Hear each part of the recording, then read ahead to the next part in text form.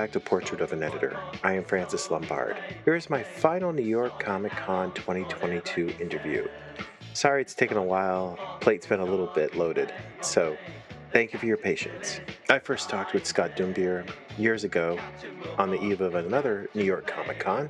You can find that talk on Portrait of an Editor's Patreon page. In our new conversation, we discuss his process of producing IDW's Artist Editions line. We also discuss the making of Scott's tribute to his friend Darwyn Cooke, the gorgeous Parker the Martini edition Last Call. We also talk about Scott's first project, editing Darwyn on DC Comics' Run of the Spirit. Enjoy! So Scott, thank you for coming on Portrait of an Editor during busy New York Comic Con. Were you here in 2019? Okay, so did it miss a beat? In your eyes? It really feels like the next year. A lot of people, a lot of booths, some notable absences, different companies that aren't here, but overall it feels like Comic-Con. Yeah, that is one thing, like walking around. Marvel's here, DC's not, Dark Horse isn't.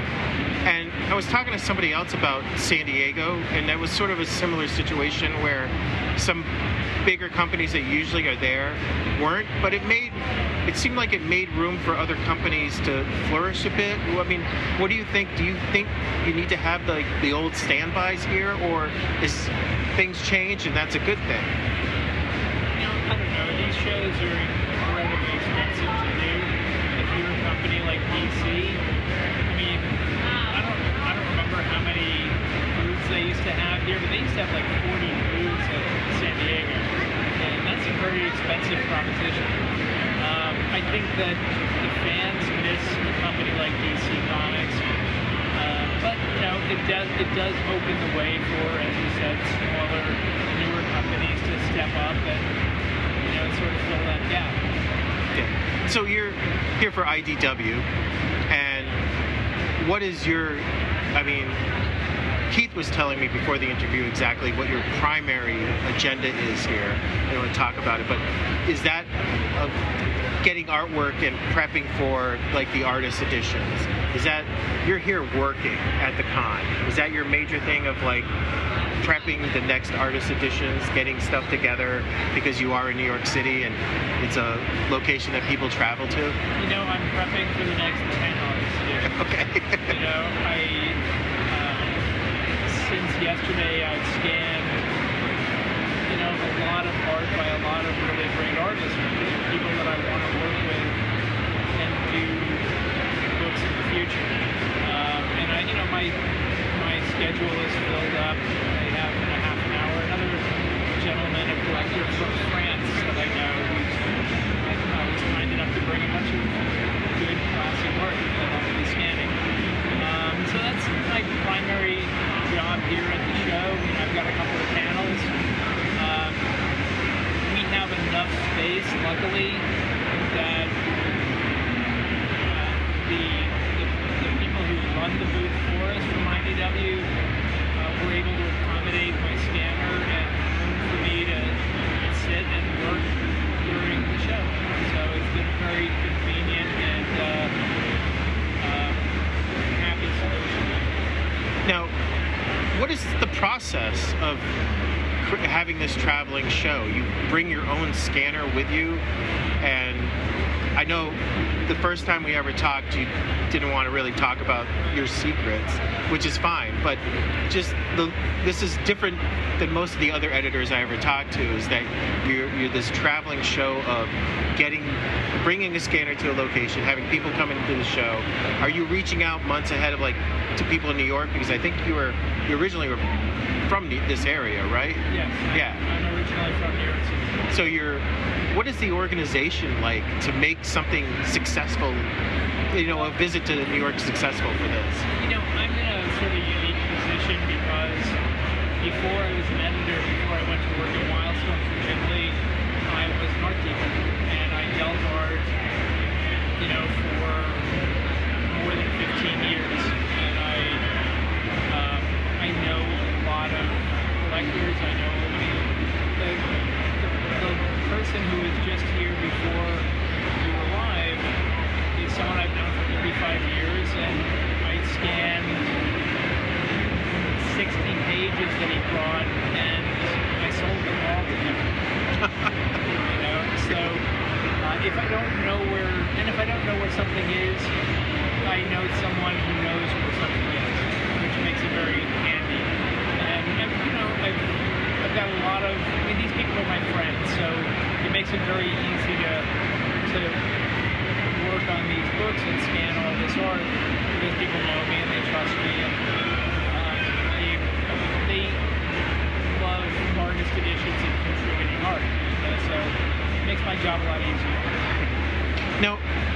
because you know the art, do you keep files on where the art is, if it's being, who you originally sold it for, or they're selling it to? How do the winds take you on finding this? I am not nearly that organized. It's in my head. It's all in your head. Yeah. And then you get updated if somebody sells a bunch of art to somebody else, or? No, I just ask. I know a lot of dealers that are friends of mine. Albert Roy is a friend of mine. Mike Berkey is a friend of mine. And like I said, if I don't know where something is, I can find out probably. And there are other resources. There are auction houses like Heritage. Things pop up there that are incredibly rare, and I have a great relationship with the people at Heritage.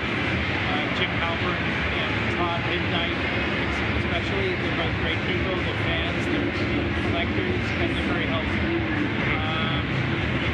I've occasionally made trips to Texas to scan art that were set for auctions. It's just a matter of figuring out what books I'm going to do, finding out where things are if I don't know, and then just moving forward from there. Now, before we started recording, you mentioned some of the books, the plans you have for the artist editions. Is that something you sat down to say, I want to create these and make these happen? Oh, yeah. Or is it something that you just found out about I know where I can get this art? Which is it? It's a combination. If let's see, there are some things where I just, I know where things are. I know people who have a lot of art,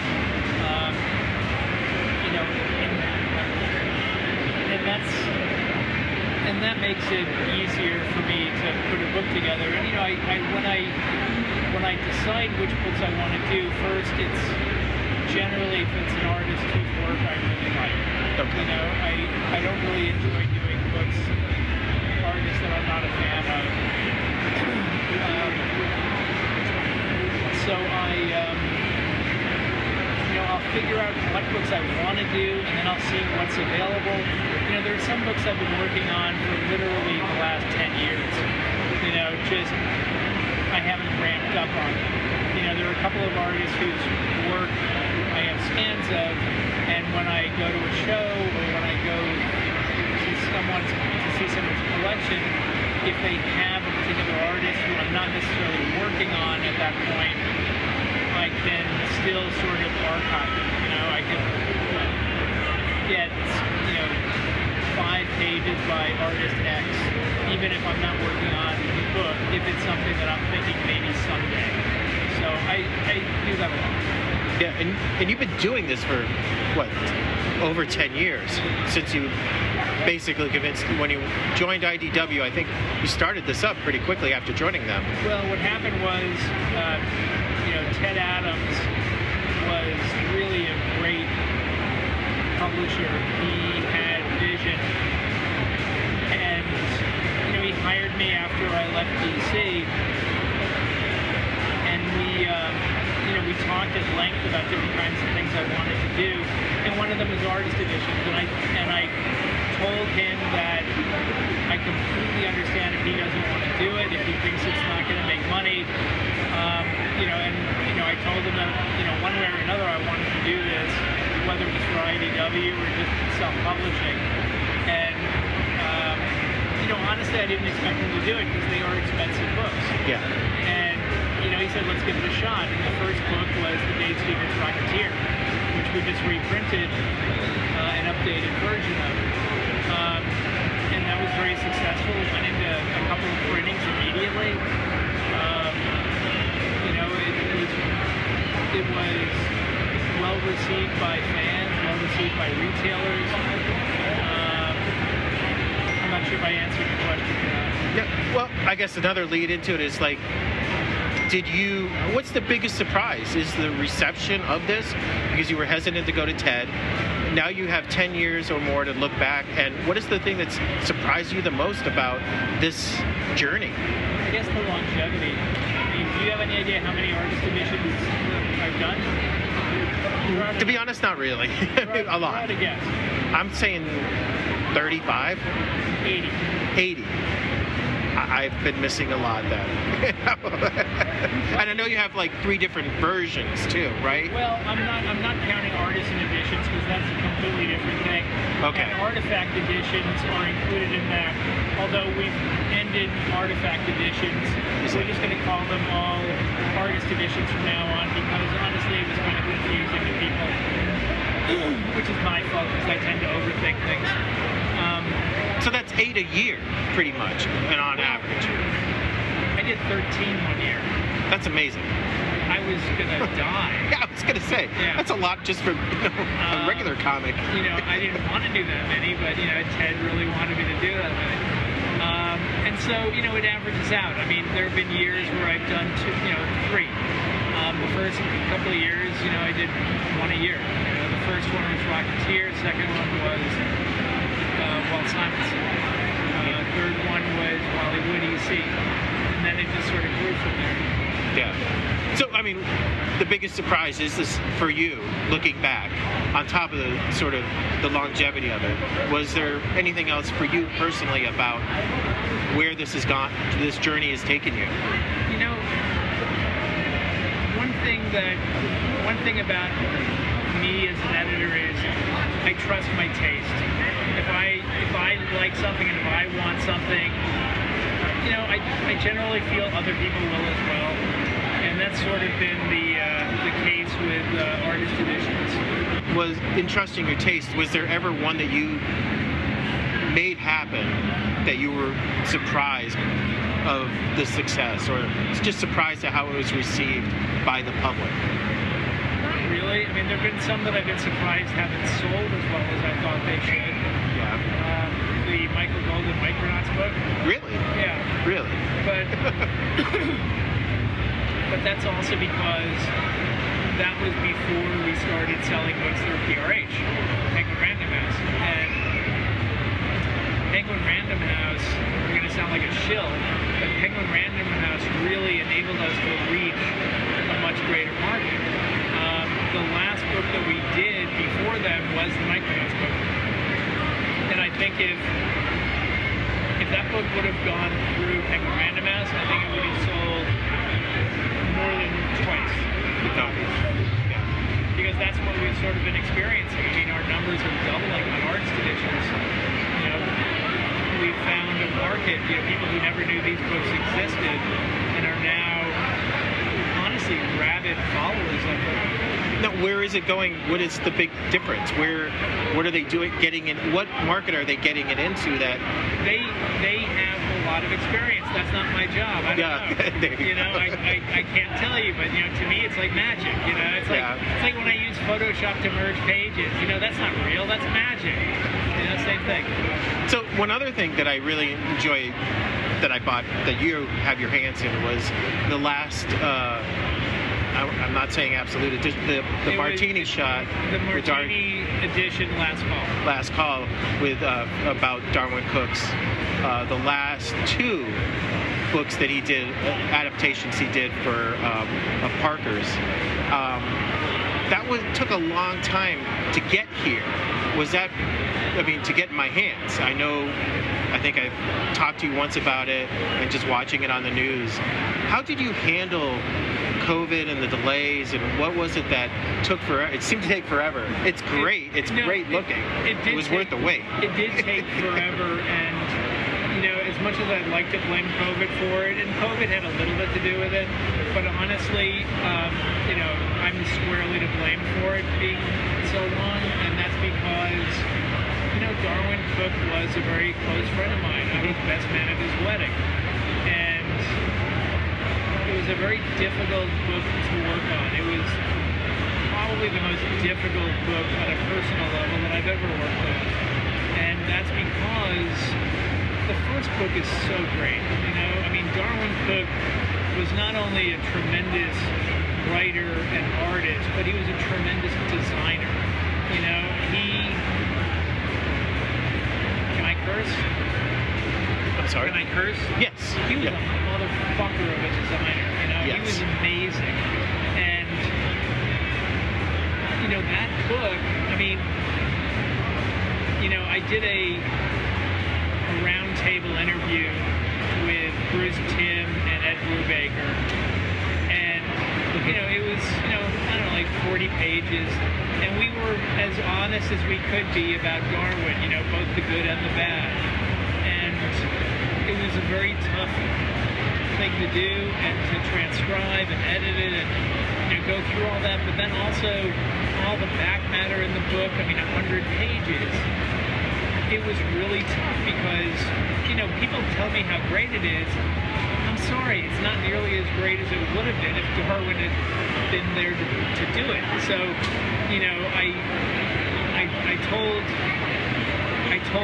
Marcia, Darwin's wife, that, you know, because she was mad at me, and rightfully so, that the book took so long. Oh. But, you know, I told her it was because, you know, I had a ghost standing over my shoulder. You know, I mean, Darwin was the ghost in the room, and I kept on second guessing myself. And then, you know, finally, you know, I just had to get it done. And, you know, luckily people seem to like it.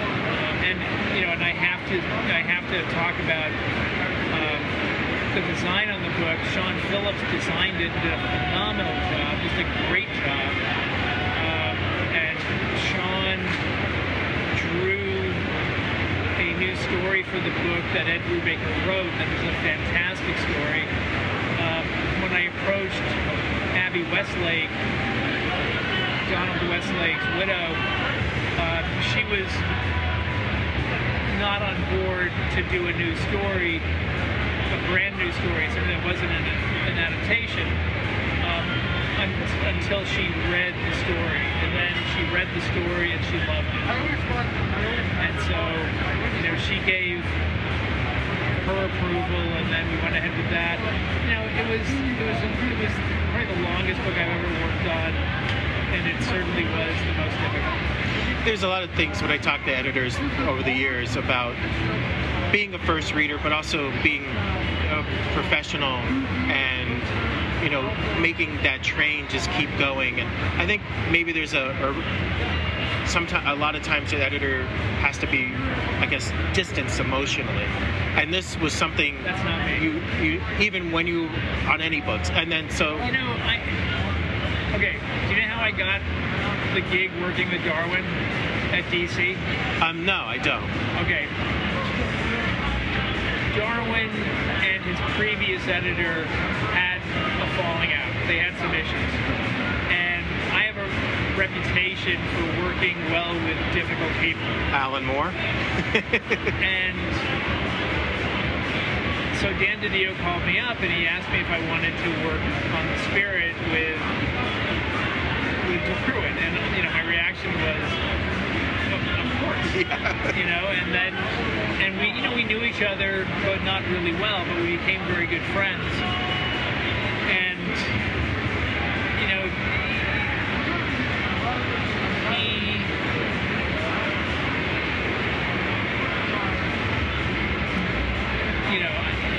it's hard for me to work with people without being friends with them in a lot of cases. I mean, sometimes you just hire people, but with somebody like Darwin or somebody like Sam Keith or somebody like Jeff Campbell, you know, I talk to them. I email, of course, but as you said, I don't know if it was part of this podcast, but I once told you that I was a phone guy, and that's true. I'm a phone guy. You know, I like having relationships with people that I'm working with. You know, I think that's important. I think just having, you know, a distant relationship is counterproductive.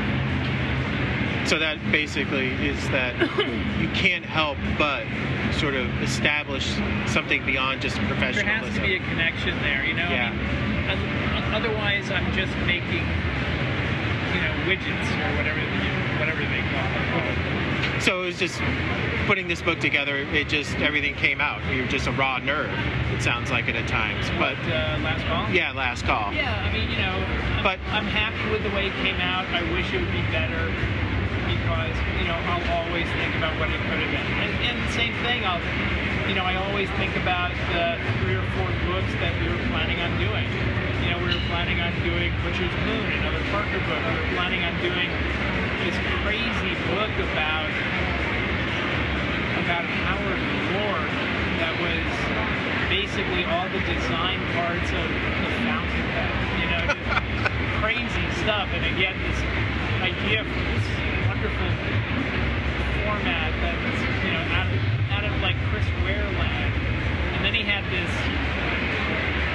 apocalyptic end of the world story that was going to be a graphic novella that was such a great idea. It's so cool. But, so I'm sorry for all the things that we aren't working on. Yeah.